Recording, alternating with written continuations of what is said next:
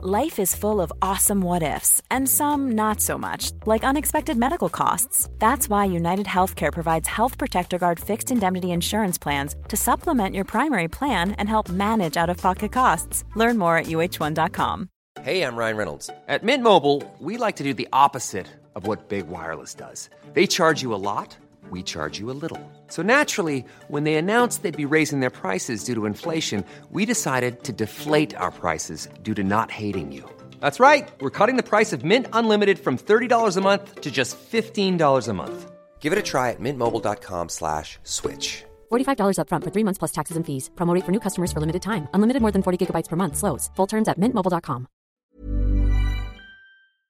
Mary redeemed a $50,000 cash prize playing Chumba Casino this year. I was only playing for fun, so winning this was a dream come true. Chumba Casino is America's #1 social casino experience. It's serious fun. With over 80 casino-style games to choose from, you too could win life-changing amounts of cash. Be like Mary. Log on to ChumbaCasino.com and give them a whirl. That's ChumbaCasino.com. No purchase necessary. Void where prohibited by law. 18 plus. Terms and conditions apply. See website for details. The voice in the preceding commercial was not the actual voice of a winner.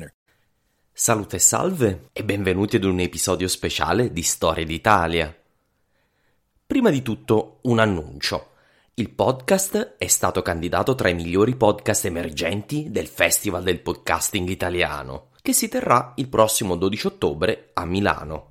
Io ci sarò e se qualcuno di voi vuole farci un salto sarò felice di incontrarvi. Ma vorrei chiedervi un piacere. Se ascoltate prima del 10 ottobre, dovreste andare su Instagram e cercare l'account Festival del Podcasting e poi mettere un like sull'immagine del mio podcast. È l'unico modo per votare, quindi se non avete ancora Instagram, fate un atto d'amore alla storia d'Italia e createne uno apposito. Nella descrizione dell'episodio metterò comunque il link diretto alla mia foto, in modo che possiate arrivarci facilmente. Torniamo ora alla storia. Come promesso, ecco che rilascio il mio episodio premium, il primo in lirico. Chi mi ha sostenuto ha potuto ascoltarlo già mesi fa, ma ora è arrivato il turno di tutti gli altri. Non posso non ringraziare chi mi sostiene nelle 3 modalità che ho segnalato sul sito www.italiastoria.com, ovvero con una sottoscrizione di 10, 20 o 50 euro una tantum su Podbean, oppure su Patreon, versando un minimo di €1 al mese, o con un semplice bonifico. Ne approfitto per ringraziare Roberto e Stefano per aver sostenuto il podcast con una donazione su Podbean e Dominic dalla Repubblica Ceca per il sostegno mensile su Patreon. Ragazzi, siete fantastici! Tutti i miei sostenitori su Podbean e via Patreon, e siamo arrivati a 17, riceveranno oggi stesso un nuovo episodio premium. È un modo per ringraziare i miei sottoscrittori, in modo che abbiano subito un nuovo contenuto in anticipo. Si tratta ovviamente del prosieguo della storia degli Illirici, gli imperatori che tirarono fuori Roma dal buco in cui si era cacciata nel III secolo. Potrete ascoltare un anticipo in coda all'episodio. Se vi interessa diventare i miei sottoscrittori e volete ascoltare il nuovo episodio premium, che si intitola Manus ad Ferrum, andate su www.italiastoria.com per sapere come. Ora immaginatevi questa scena. L'impero è a pezzi, diviso in 3 parti. Gli imperatori di Roma oramai controllano solo alcune zone dell'impero, mentre i barbari hanno rotto le frontiere e saccheggiano impunemente città e province, sia via terra che via mare. Goti e Alemanni minacciano perfino Roma. Pestilenze hanno decimato la popolazione dell'impero fino al punto che è difficile trovare nuove reclute per l'esercito. L'inflazione galoppante sta distruggendo ogni relazione economica, riportando il mondo mediterraneo al baratto. Un imperatore debole siede nella sua capitale in Nord Italia, sempre più impotente di fronte alle procelle della storia. Dei capi semibarbari sono pronti a rimpiazzarlo con un colpo di stato militare. L'impero, il grande impero dei Cesari e degli Augusti, pare sia destinato al cestino della storia. Parliamo del 476 d.C., penserete, la caduta dell'impero romano?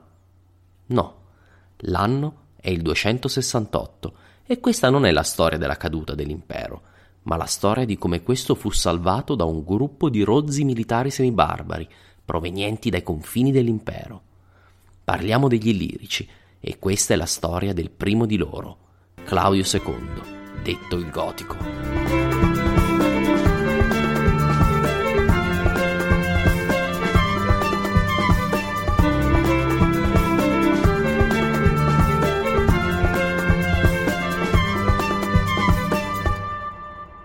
Quando scelsi di iniziare la mia narrazione con la battaglia di Ponte Milvio, dovetti, ahimè, saltare su un bel po' di storia romana, che cercai di riassumere in un solo episodio, l'episodio 0, che probabilmente avete ascoltato. Nell'episodio faccio riferimento alla crisi del III secolo. Non si può sottolineare abbastanza quanto questo periodo fu importante nell'evoluzione dell'impero romano. I Romani, nel 268, sono reduci da 2 terribili sconfitte. La prima l'avevano subita nel 251 d.C., ad Abritto. I Goti, da poco affacciatisi nella politica imperiale dopo esserne migrati ai confini, invasero le province danubiane e l'imperatore Decio, con suo figlio, raccolse una grande armata per sconfiggerli sulla via del ritorno dai loro saccheggi. Decio e il suo erede finirono invece impantanati ad Abritto, dove entrambi persero la vita e con loro larga parte del loro esercito. Decio era il tipico imperatore emanato dall'alta nobiltà italiana e con poca esperienza militare. Pagherà molto cara la sua impreparazione. Fu il primo imperatore romano a cadere in battaglia. Un decennio più tardi, l'impero era nelle mani di nuovo di un padre e di un figlio. Questa volta Valeriano in Oriente e suo figlio Gallieno in Occidente, anche loro emanazione della classe senatoriale. Valeriano si trovò a combattere l'altra tremenda minaccia del III secolo e affrontò in battaglia ad Edessa il temibile Shapur I. L'esercito di Valeriano fu completamente annientato e lui stesso fu fatto prigioniero, un'umiliazione senza precedenti per lo Stato romano. Valeriano stesso avrà un destino molto gramo alla corte di Shapur. Suo figlio Gallieno si ritrovò quindi con tutto l'impero da gestire, ma senza i mezzi per farvi fronte. Le frontiere erano sotto pressione ovunque e Shapur pareva sul punto di annettere l'intero Oriente romano. L'economia era in pezzi, carestie avevano colpito moltissime regioni dell'impero e la terribile peste di Cipriano, di cui parleremo, aveva decimato sia i contribuenti che le potenziali reclute. Usurpatori spuntavano come funghi in ogni angolo dell'impero. Erano tempi davvero bui. La risposta del sistema imperiale fu di cercare di localizzare le difese, disgregando l'impero, paradossalmente per salvarlo. L'impero infatti si frammentò in 3 pezzi. Odenato, il re di Palmira, un regno federato a Roma, si prese carico dell'intero Oriente romano, meno l'Egitto, e sconfisse Shapur, evitando che Siria ed Egitto fossero annesse alla Persia. Odenato da quel giorno divenne sostanzialmente il padrone dell'Oriente romano. Su concessione imperiale, va detto, ma c'erano pochi dubbi sul fatto che la frontiera con i persiani fosse oramai un feudo dei palmirensi. In Occidente la frontiera renana aveva anch'essa bisogno di essere difesa da qualcuno, e stante la debolezza del centro dell'impero, i grandi proprietari terrieri romano-gallici decisero che il corso migliore d'azione sarebbe stato quello di prendere la difesa dell'Occidente nelle loro mani e fondarono una sorta di impero parallelo. E questo è il primo vero tentativo di suddivisione dell'impero, con le legioni renane e britanniche che dichiararono fedeltà ad un brillante ufficiale romano, Postumo. Il centro dell'impero e la frontiera danubiana rimasero invece sotto il comando di Gallieno, che aveva preso residenza a Milano per essere più vicino alla frontiera danubiana rispetto a Roma. Gallieno comandava le principali forze a disposizione per la difesa della penisola e dei Balcani. Gallieno, di fronte ai rovesci militari, iniziò a riformare l'esercito e istituì il primo corpo mobile, con un forte nervo di cavalleria, pronto ad essere inviato in ogni angolo dell'impero. Gallieno è spesso considerato un imperatore debole e impotente, ma credo sia un responso ingeneroso. Ebbe davvero ad affrontare una situazione terribile. Sembrava che nulla potesse andare peggio per l'impero, quando finalmente questo accadde. I Goti, dopo la sconfitta dei Romani ad Abritto, avevano ricevuto donazioni regolari dai Romani, ma oramai neanche questo bastava più. I Goti quindi misero su la più massiccia invasione dell'impero di sempre, in coordinazione con i loro alleati eruli. L'invasione avvenne sia su terra che su mare. Una grande flotta barbarica infatti scese dalla moderna Ucraina e invase l'impero, forzando gli stretti dell'Ellesponto e invadendo l'Egeo. Per evitarlo, magari, qualcuno dovrebbe pensare a fortificare quella cittadina di nome Bisanzio. Una buona idea per un futuro imperatore. Sta di fatto che questa invasione navale fu un colpo devastante per l'impero.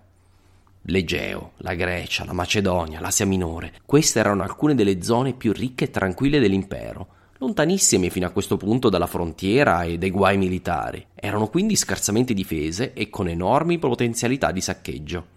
Potenziale che fu ampiamente sfruttato dai barbari. Una volta nell'Egeo, poi la flotta si divise in gruppi più piccoli, che arrivarono a devastare anche la Grecia, saccheggiando per la prima volta da secoli le città di Atene, Corinto e Sparta. Mentre gli stretti venivano forzati, altri eserciti invadevano la frontiera danubiana, saccheggiando la Tracia e la Mesia. Si tratta probabilmente di almeno 50.000 armati, se non di più. Un intero quadrante dell'impero era a fuoco e fiamme. Per Gallieno non ci fu altra scelta che di raccogliere le sue cose, prendere il comando del suo esercito mobile e partire per i Balcani. Le fonti non sono chiarissime, ma Gallieno deve aver anche coordinato la risposta sul mare. Gli invasori in quel teatro furono in gran parte sconfitti. Sembra che Gallieno ottenne anche un successo parziale ma importante in Tracia, a Nessus, come spiegherò in seguito. Ma siamo nel III secolo, e questo è il secolo dell'anarchia militare. Appena l'imperatore fu lontano dall'Italia, il governatore della Rezia, la moderna Svizzera, si ribellò.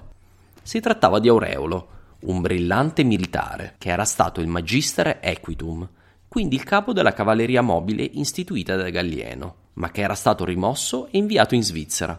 Immagino che passò il tempo in Rezia a rimuginare sui torti veri o presunti causatigli dall'imperatore. Rimugina che rimugina, questi pensò bene di cercare di allearsi con Postumo, l'imperatore nelle Gallie, e invadere l'Italia, conquistando la capitale Milano. Gallieno, nel momento del trionfo, fu costretto ad abbandonare la sua spedizione contro i Goti, che furono liberi di continuare i loro saccheggi, e, fatto dietrofront, tornò in Italia. Qui l'armata di Gallieno ebbe facilmente la meglio su Aureolo, in una battaglia nei pressi dell'Adda. Aureolo si rinchiuse a Milano e fu posto sotto assedio dalle truppe di Gallieno. E qui la nostra storia prende un corso ancora diverso. Il nervo delle legioni, le legioni migliori e più agguerrite, erano quelle della frontiera danubiana. Un tempo comandate da ricchi ed importanti senatori, il caos militare e la generale crisi del III secolo avevano portato a promuovere come ufficiali uomini che erano militari di professione, cresciuti nei ranghi dal basso, spesso di origini che più umili non si può. Per la prima volta in secoli, al comando di quasi tutte queste legioni c'erano uomini delle frontiere, uomini duri, forgiati dalla vita militare e che non dovevano il loro rango ad un accidente di nascita o alla ricchezza personale, ma alla capacità nel comandare gli uomini sul campo di battaglia. Le loro origini erano spesso da famiglie semi-barbariche, famiglie che avevano preso da pochi anni la cittadinanza romana, ovvero dai tempi di Caracalla. Erano i nuovi romani ed erano stanchi di prendere gli ordini dai romani antichi, quelli che stavano portando l'impero sull'orlo del baratro della storia. In più erano quasi tutti ufficiali di una zona particolare dell'impero romano, ovvero l'Illiria, zona che corrisponde ai Balcani occidentali o alla ex Jugoslavia, per i più vecchietti tra di voi. L'Illiria era un posto duro, di frontiera. I nuovi ufficiali erano non solo colleghi, ma connazionali e spesso amici, quasi tutti provenienti dalle zone di reclutamento intorno a Sirmio, la grande capitale militare dell'Illirico. Gli Illirici decisero che era arrivato il momento di porre fine al caos dell'impero e di prenderne le redini. Per farlo, la vecchia classe senatoriale a Roma avrebbe dovuto togliersi di mezzo. Gli Illirici avevano una incrollabile decisione a vedere l'impero riunito e rinsaldato. Per quanto credo nutrissero per lui un certo rispetto, Gallieno non era più parte della soluzione, ma parte del problema. Non è chiarissimo cosa successe, ma non è difficile delinearne i particolari. Si trattò di un colpo di stato dei militari che fecero fuori la leadership civile per poi prendere completamente in mano le redini dello Stato, esaurando la residua autorità del Senato, formato dai ricchi proprietari terrieri romani, l'élite dell'élite dell'impero. Nel settembre del 268 d.C., alcuni di questi ufficiali si impadronirono di Gallieno e lo condannarono rapidamente a morte. Poi chiesero e ottennero la resa di Milano e di Aureolo. Infine inviarono un messaggio al più alto in grado tra di loro, il comandante delle truppe di stanza in Illirico, il Magister Peditum, il comandante della fanteria. Si trattava di un certo Marco Aurelio Valerio Claudio, che divenne Claudio II, Augusto dell'Impero Romano.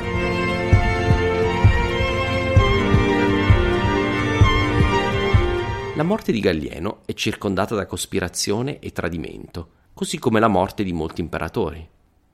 Sono registrati diversi resoconti dell'incidente, ma tutti concordano sul fatto che alti funzionari volevano Gallieno morto. Secondo 2 resoconti, il cospiratore principale era Aurelio Eracleano, prefetto del Pretorio. Una versione della storia racconta di Eracleano che inserisce Claudio nel complotto, mentre il racconto della Storia Augusta discolpa l'aspirante imperatore e aggiunge l'importante generale Lucio Aurelio Marciano alla trama. La rimozione di Claudio dalla cospirazione è dovuta al suo successivo ruolo di vero o presunto progenitore della dinastia di Costantino. Questi probabilmente aveva tutto l'interesse a discolpare il suo presunto progenitore. In un racconto diverso e più controverso, Aureolo forgia un documento in cui Gallieno sembra complottare contro i suoi generali e fa in modo che cada nelle mani dello Stato Maggiore dell'imperatore. In questa trama Aureliano viene raggiunto come possibile cospiratore. Ma questo, spoiler alert, fu il modo in cui il successore di Claudio fu ucciso, e quindi questa versione è sospetta. Spesso gli storici antichi confondevano episodi simili nel tempo, o li ricopiavano a bella posta. Qualunque cosa accadde davvero, il risultato ci è noto. Claudio fu acclamato imperatore dagli ufficiali illirici. Claudio era da anni il sostanziale plenipotenziario della frontiera danubiana e uno degli ufficiali più alti nel comando di Gallieno. Ciò non toglie che Claudio fu subito molto intelligente e mandò un messaggio a Roma, dove si apprestavano a dannare la memoria dell'inefficace Gallieno e perfino sterminarne la famiglia. Claudio fece sapere all'attonito Senato che la memoria di Gallieno, l'uomo che molti consideravano il responsabile della divisione dell'impero, doveva essere rispettata, i suoi beni protetti e la sua famiglia messa in salvo. Non solo, Gallieno avrebbe dovuto essere deificato, come avveniva ad ogni imperatore rispettato alla sua morte. Gallieno stesso fu sepolto con tutti gli onori in una tomba sulla via Appia. Con queste azioni Claudio cerca di stabilire una inesistente continuità legale tra i 2 imperatori e cerca di scoraggiare proprio il tipo di azione che aveva portato lui al potere, ovvero il regicidio. Buona cosa quando sei tu ad essere il rex in questione. A conferma di ciò, fece anche condannare a morte alcuni degli esecutori materiali dell'assassinio di Gallieno, probabili complici dello stesso Claudio, risparmiando però gli alti papaveri della congiura. Infine, quanto ad Aureolo, il ribelle asserragliatosi a Milano e che si era arreso dopo la morte di Gallieno, questi fu messo a morte. Secondo Claudio si trattava pur sempre di un usurpatore del legittimo governo imperiale, e Claudio voleva riportare l'ordine, dopo il caos e l'anarchia militare degli ultimi decenni. Ben fatto, Claudio, un po' spietato, un po' ingeneroso nei confronti dei tuoi amici congiurati, ma capisco il tuo obiettivo. C'era da porre termine alla spirale di violenza che stava distruggendo l'impero, con gli imperatori che venivano assassinati ad ogni cambio di vento.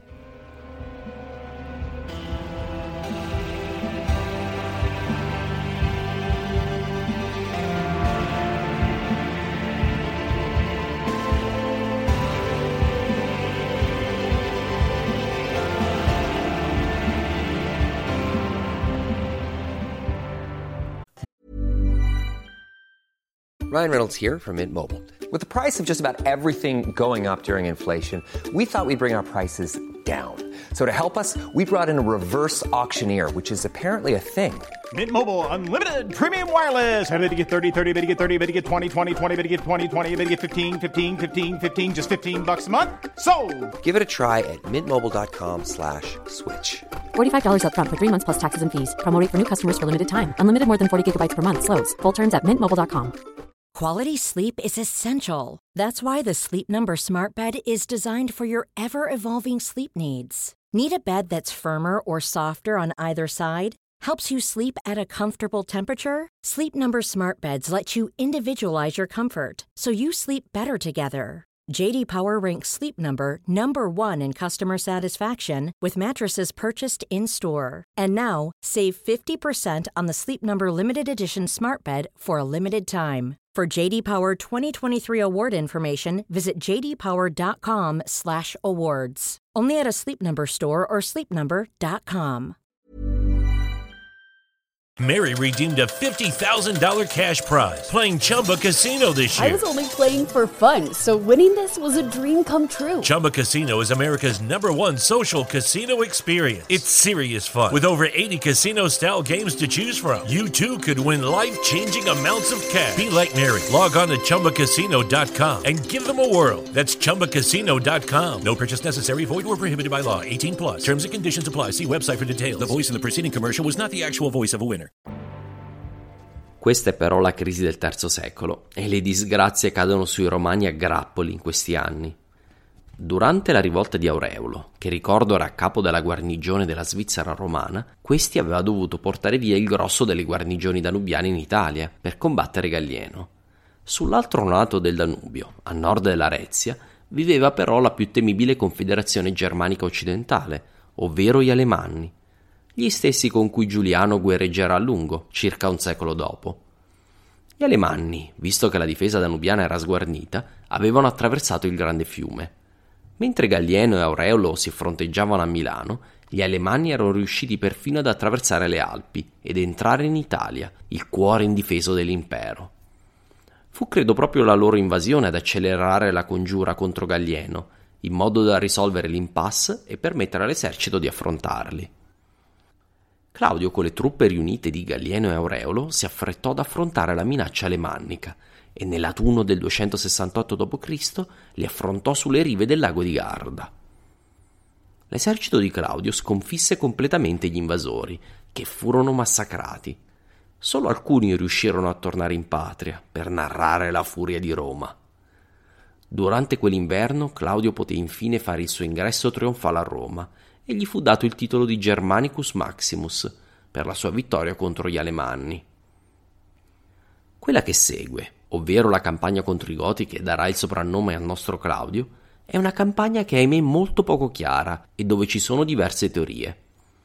Il fatto è che l'intero periodo dell'anarchia militare è privo di fonti affidabili e la cronologia degli avvenimenti è molto confusa, quasi a replicare nella storiografia il caos nel mondo reale. Gli storici antichi ci hanno tramandato di 2 battaglie importanti contro i Goti, una da parte di Gallieno, in teoria l'anno prima o lo stesso anno del suo assassinio, l'altra di Claudio. Gli storici antichi vorrebbero che queste fossero 2 invasioni diverse, ma mi pare strano che i Goti abbiano invaso e saccheggiato il Mediterraneo nel 267, siano stati sconfitti da Gallieno per poi ritornare sempre nei Balcani in forze l'anno successivo, tanto da richiedere l'intervento di Claudio. Mi pare più probabile che si tratti della stessa enorme invasione, che richiese più iniziative da parte dell'autorità imperiale per essere prima contenuta e poi sconfitta. Sta di fatto che nel 269 i Goti erano probabilmente ancora liberi di girovagare e saccheggiare i Balcani. Claudio doveva fare qualcosa a riguardo. Non si poteva lasciarli tornare impunemente in patria con il bottino e gli schiavi catturati. In più la sua patria, l'Illirico, era a rischio. Non appena poté, Claudio prese il comando dell'Armata d'Italia e la riportò nei Balcani a tutta velocità, seguendo la grande via militare che partendo da Milano passava per Aquileia in Veneto, Sirmio nel nord della Serbia e giù verso i Balcani meridionali, lungo quella che ancora oggi è la via di comunicazione principale della regione. Qui, al centro dei Balcani, c'è la città chiamata Nis, Naissus al tempo dei Romani, in quella che oggi è la Serbia meridionale. Le fonti ci dicono che qui si combatté la grande battaglia tra Goti e Romani, in una località ahimè con un nome molto simile al fiume Nessus della battaglia di Gallieno, poco lontana sia nel tempo che nello spazio. Ergo la confusione. 268 Gallieno a Nessus, 269 Claudio a Naissus. Chiaro? Beh, io ci ho provato. Ora non sarei diligente se non menzionassi che diversi storici pensano che la battaglia sia stata una sola, ovviamente attribuendola a volte a Gallieno e a volte a Claudio. Eppure mi pare più logica la narrazione che vi ho esposta, perché considera una consecuzione di azioni giustificabili razionalmente. Ha senso che gli Alemanni abbiano invaso l'impero quando Aureolo portò via le guarnigioni dalla Rezia, e ha senso che Aureolo abbia iniziato la sua ribellione fallita quando Gallieno si assentò per combattere i Goti. Ma poi Gallieno, sconfitti parzialmente i Goti, dovette tornare in Italia per affrontare Aureolo, ma finì per perdere la testa. Claudio assunse il governo dell'impero e sconfisse gli Alemanni, che erano vicini e avevano invaso l'Italia nel caos del 268, per poi concentrarsi nei Goti, che erano lontani, nel 269. Qualunque sia la consecutio temporum di questi avvenimenti, in questo dannatamente difficile periodo della crisi del III secolo, siamo abbastanza sicuri che una battaglia si combatté a Nice tra Claudio e i Goti. Da quel che sappiamo, i Romani affrontarono circa 50.000 guerrieri Goti. I Romani erano probabilmente in leggera inferiorità numerica, ma sfruttarono al meglio il vantaggio che avevano in disciplina e organizzazione. La fanteria ebbe il compito di bloccare il grosso dei Goti, mentre un abile comandante di cavalleria conduceva le unità al suo comando a simulare prima una ritirata e poi una fuga scomposta. La cavalleria e fanteria gotica boccarono all'amo e iniziarono a inseguire i cavalieri romani. Questi però si riorganizzarono velocemente sotto copertura e sferrarono un micidiale colpo con quella che era diventata la loro arma principale, la cavalleria mobile d'élite di Gallieno. Il comandante della cavalleria fu determinante nel vincere la battaglia. Il suo soprannome era Manu ad Ferrum, mano sulla spada. La sua fama era di un uomo duro, inflessibile, ma brillante. Il suo nome era Lucio Domizio Aureliano, un altro duro ufficiale illirico di umili natali e l'uomo che porterà in gran parte a termine la politica di Claudio, detto il Gotico. A Naissus i Goti furono massacrati, ma un buon numero riuscì a fuggire, inseguiti in modo sistematico dai Romani. I Goti cercavano di tornare in patria e si diressero verso i monti Imus, o i moderni Balcani, che dividono la Tracia, l'attuale Turchia europea, dalla Mesia romana, la pianura che si estende dai Balcani al Danubio, il confine dell'impero. Lungo la strada erano tormentati dalla cavalleria romana, con attacchi fulminei, che gli impedivano inoltre di raccogliere i rifornimenti, portandoli sempre di più verso l'Inedia e la fame. Ogni notte i Goti si rifugiavano nell'Ager, come è chiamato oggi una forma di accampamento difensivo realizzato mettendo in un cerchio difensivo i carri da trasporto dell'esercito. Una volta giunti sui monti Balcani, i Goti furono bloccati e posti sotto assedio dai Romani, che aspettarono che la fame e le malattie facessero il loro corso. Alla fine l'intero immenso esercito, una grossa parte del popolo gotico, fu costretto ad arrendersi. I Goti procureranno ancora qualche guaio ad Aureliano, ma dopo di lui i Romani non ebbero di che preoccuparsi di questo popolo per più di 100 anni, fino agli eventi che narreremo quando ci avvicineremo ad Adrianopoli, nel fatidico anno del 378 d.C. Uno dei grandi nemici di Roma era stato messo nella condizione di non nuocere. Fu un trionfo fondamentale per la ripresa dell'impero. Per Claudio, il secondo di questo nome, ci si sarebbe potuto aspettare un trionfo, e Claudio ottenne ovviamente il soprannome di Goticus Maximus, dal quale deriva il nome con il quale è stato tramandato alla posterità, Claudio il Gotico. Ovviamente non dobbiamo farci ingannare da questo nome. Claudio era il vincitore dei Goti, e non un Goto lui stesso. Era invece un imperatore dell'Illirico, una parte dell'impero, povera e dura, che aveva finora fornito soprattutto carne da macello legionaria a Roma, ma che da questo momento in poi sarà la patria di tutti gli imperatori romani, e questo per un secolo abbondante. Credo che molto di questo sia dovuto anche a questa splendida vittoria, che rimosse uno dei due nemici principali dell'impero, anche se, come penso oramai sappiate, non è questa l'ultima volta che parleremo dei Goti. Dopo tanti travagli ci si sarebbe potuto aspettare un po' di riposo per Claudio, ma questi sapeva che il suo lavoro era ancora compiuto a metà. Anzi, neanche a metà. L'impero delle Gallie e il semi-regno autonomo di Palmira erano ancora lì. Anzi, quest'ultimo stava iniziando i preparativi per rompere definitivamente con Roma. La moglie di Odenatus, Zenobia, era succeduta a quest'ultimo. Zenobia è un tipo particolare, spesso considerata la Cleopatra del III secolo d.C. Zenobia aveva deciso, le truppe di Palmira erano pronte a mettersi in marcia, con come obiettivo l'Egitto. L'Egitto, governato come feudo dagli imperatori dai tempi di Augusto, non era una provincia qualunque dell'impero, era la provincia che sfamava Roma e l'Italia. Zenobia aveva deciso di aggiungerlo ai suoi domini, credo consapevole che l'annessione avrebbe voluto dire una sola cosa: la guerra contro Roma. Le cose andarono meglio per Claudio in Occidente. Nell'impero delle Gallie, che ricordo controllava Iberia, Gallia e Britannia, il suo fondatore postumo aveva finalmente commesso un errore in questo secolo di caos militare. Un suo generale si era ribellato. Postumo lo aveva sconfitto di fronte alla città legionaria di Mainz, sulla frontiera renana. I soldati chiesero di saccheggiare la città, che aveva supportato l'usurpatore, ma Postumo si rifiutò di fargli saccheggiare una città romana. Il fatto che i soldati osassero persino chiederlo dà l'idea di quanto i militari fossero diventati in questo periodo i padroni del governo civile, piuttosto che i suoi difensori. Per tutto ringraziamento, l'abile Postumo, che aveva guidato con abilità l'impero nelle Gallie per 8 anni, fu ucciso dalle sue truppe. Spero vi sia evidente il livello di caos a cui si era ridotto l'impero in questo periodo. Nella confusione della successione a Postumo, eventualmente il governo dell'impero gallico passerà a Vittorino, Claudio riuscì a riacquistare al governo centrale di Roma la valle del Rodano. I magnati della penisola iberica pensarono che fosse questo il momento opportuno per riconciliarsi con Roma e passarono dalla parte di Claudio. Solo il nord della Gallia e la Britannia rimanevano indipendentiste.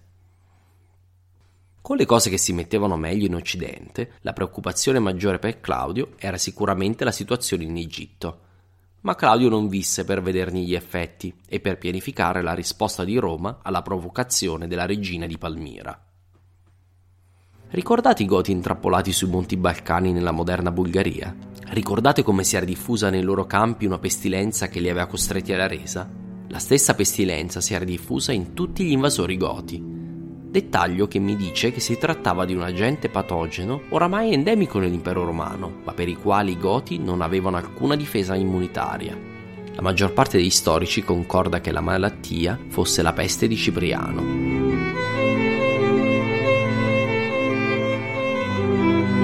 Questa peste prende il nome da Cipriano, un vescovo nordafricano che ci ha tramandato una descrizione degli effetti della piaga a Cartagine.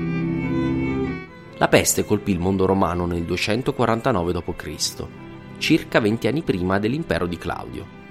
Scrive Ponzio Diacono, il biografo di Cipriano. In seguito scoppiò una terribile pestilenza e ogni casa del popolo tremante fu invasa da una terribile devastazione che portava via giorno dopo giorno innumerevoli persone. Tutti tremavano, fuggivano, evitando il contagio, esponendo empiamente i propri amici, come se con l'eliminazione della persona che era sicura di morire di peste si potesse evitare la morte per se stessi. Nel frattempo, sopra la città intera, non c'erano più che corpi e cumuli di cadaveri. Nel punto di massima del contagio a Roma, la tronfia capitale imperiale, morivano 5.000 persone al giorno. I moderni immunologi hanno cercato di capire cosa fosse questa terribile pestilenza. Sappiamo con certezza che non si trattava della peste, ovvero la peste bubbonica, che farà capolino nella narrazione principale tra qualche secolo. I due principali candidati sono il vaiolo o il morbillo, due malattie che hanno origine nel periodo classico e per le quali gli uomini del tempo non avevano alcuna difesa, in quanto con tutta probabilità si trattava del primo contagio della storia. Gli storici tendono a pensare che si trattasse di vaiolo, che sarebbe stato il responsabile anche dell'altra terribile pestilenza che devastò il mondo romano, ovvero quella antonina che colpì ai tempi di Marco Aurelio.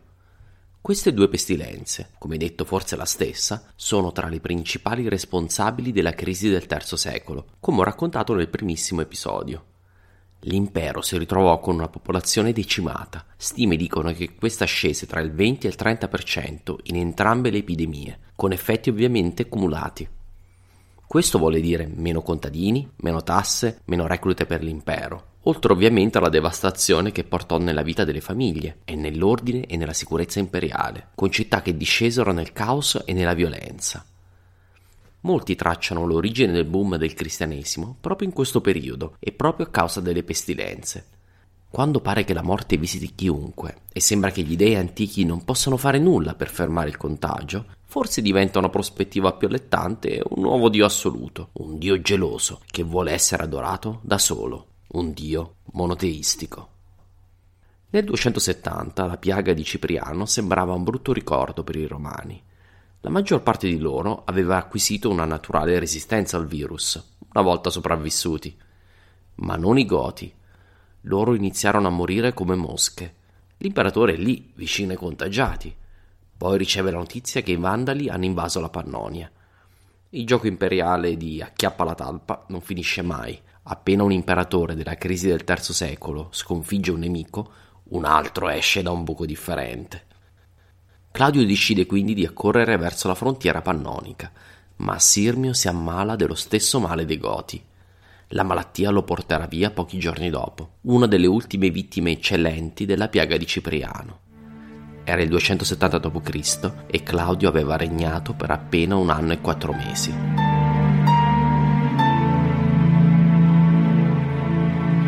Claudio il Gotico può sembrare una figura secondaria della storia imperiale, un regno breve che non risolse i problemi enormi ereditati da Gallieno.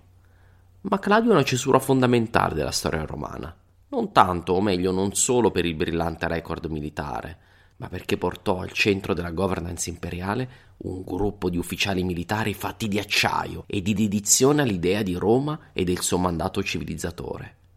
Gli Ilirici sono persone che abbiamo imparato a conoscere: Aureliano, Diocleziano, Galerio, Massimiano, Licinio, Costantino, Costanzo, Giuliano, tra molti altri. Furono generazioni di imperatori soldato dell'Ilirico a tirare fuori l'impero dal buco in cui si era cacciato nel III secolo, portandolo ad una nuova vita nel IV. È la storia affascinante di come il meccanismo di integrazione e romanizzazione dell'impero funzionasse a meraviglia, producendo ogni secolo una nuova generazione di imperatori capaci di portare il fardello dell'impero. All'inizio era stata l'alta aristocrazia repubblicana a governare, con la dinastia Giulio-Claudia. Poi erano arrivati gli Italici Flavi, nella seconda metà del I secolo. In seguito l'impero era finito nelle mani di un gruppo di romani di estrazione iberica, grazie agli Antonini del II secolo. Poi era stata la volta degli Africani Severi. Ora era arrivato il tempo degli Ilirici. Un nuovo futuro si era aperto. L'impero aveva sconfitto Alemanni e Goti. L'impero delle Gallie sembrava sul punto di cadere. Tale fu il prestigio di questo sfortunato imperatore, che regnò brevemente ma pose le basi dei futuri successi, che Costantino volle impadronirsi della sua eredità, rendendo allo stesso tempo più nobile e antica la sua casata, probabilmente di origine assai modesta. Costantino metterà in giro la storia che Claudio il Gotico fosse il capostipite della sua famiglia. Eppure il lavoro di Claudio, alla sua morte, non era terminato. Sarà il successore di Claudio a portare a compimento l'immane compito di riunificazione dell'impero. Sul tema della successione i soldati avevano ben chiaro chi volessero dopo Claudio. Manu ad ferrum, mano alla spada, Lucio Domizio Aureliano, l'uomo che riporterà l'impero all'unità in appena 5 anni, grazie alla sua implacabile efficienza, granitica determinazione e incrollabile fede nel destino di Roma. Ma questa è un'altra storia.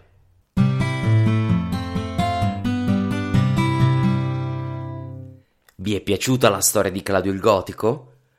Perché non ascoltare allora quella del suo successore?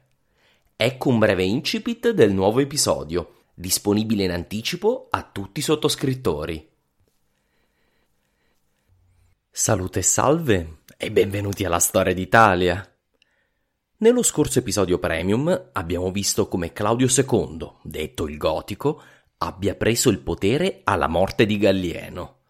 Nessuno poteva saperlo ai tempi, ma era l'inizio di una lunga serie di imperatori di origine illirica che risollevarono i destini dell'impero romano dopo il caos della crisi del III secolo. Ma la crisi non è terminata. Claudio è morto di una delle ultime manifestazioni della peste di Cipriano, che ha devastato il mondo romano negli anni 40 del secolo. Claudio ha lasciato il suo lavoro a metà. Ha sì inflitto una dura sconfitta ai Goti, ma questi non sono ancora del tutto pacificati. Inoltre l'impero resta diviso più che mai, con le province occidentali, la Gallia e la Britannia, che sono ancora governate dagli imperatori nelle Gallie, mentre l'Oriente è dominato da Zenobia, la regina di Palmira. Il successore di Claudio avrà insomma delle belle gatte da pelare. Si trattasse di un altro imperatore mediocre, si potrebbe anche pensare ad una permanente divisione dell'impero. Fortunatamente per i romani, quello che sta per salire al trono non è un uomo qualunque, ma uno dei più grandi imperatori che i romani abbiano mai avuto. Un giorno sarà chiamato Restitutor Orbis, il ristoratore dell'ordine mondiale, ordine in cui lo Stato romano è al centro e tutto il resto si inchina alla sua potenza. I soldati hanno dato a questo futuro imperatore un soprannome: Manus ad ferrum, mano sulla spada. Il suo vero nome è Aureliano.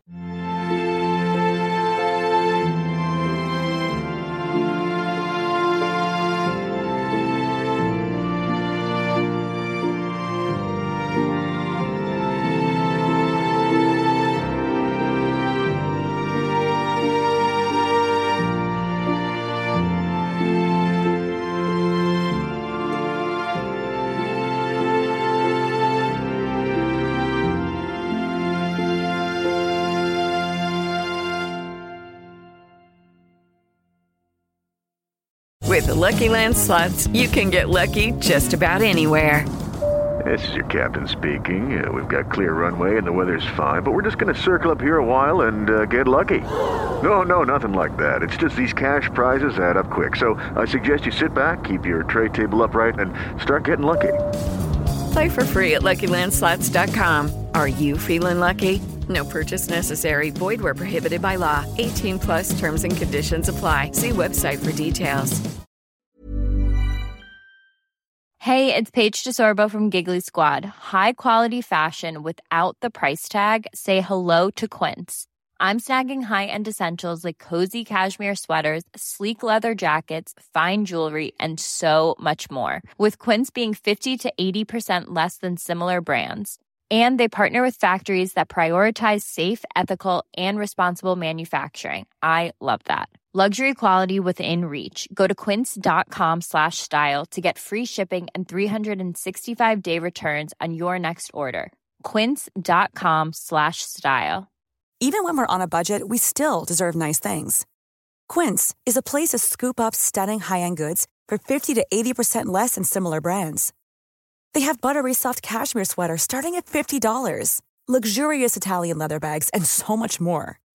Plus, Quince only works with factories that use safe, ethical, and responsible manufacturing. Get the high-end goods you'll love without the high price tag with Quince. Go to quince.com/style for free shipping and 365-day returns.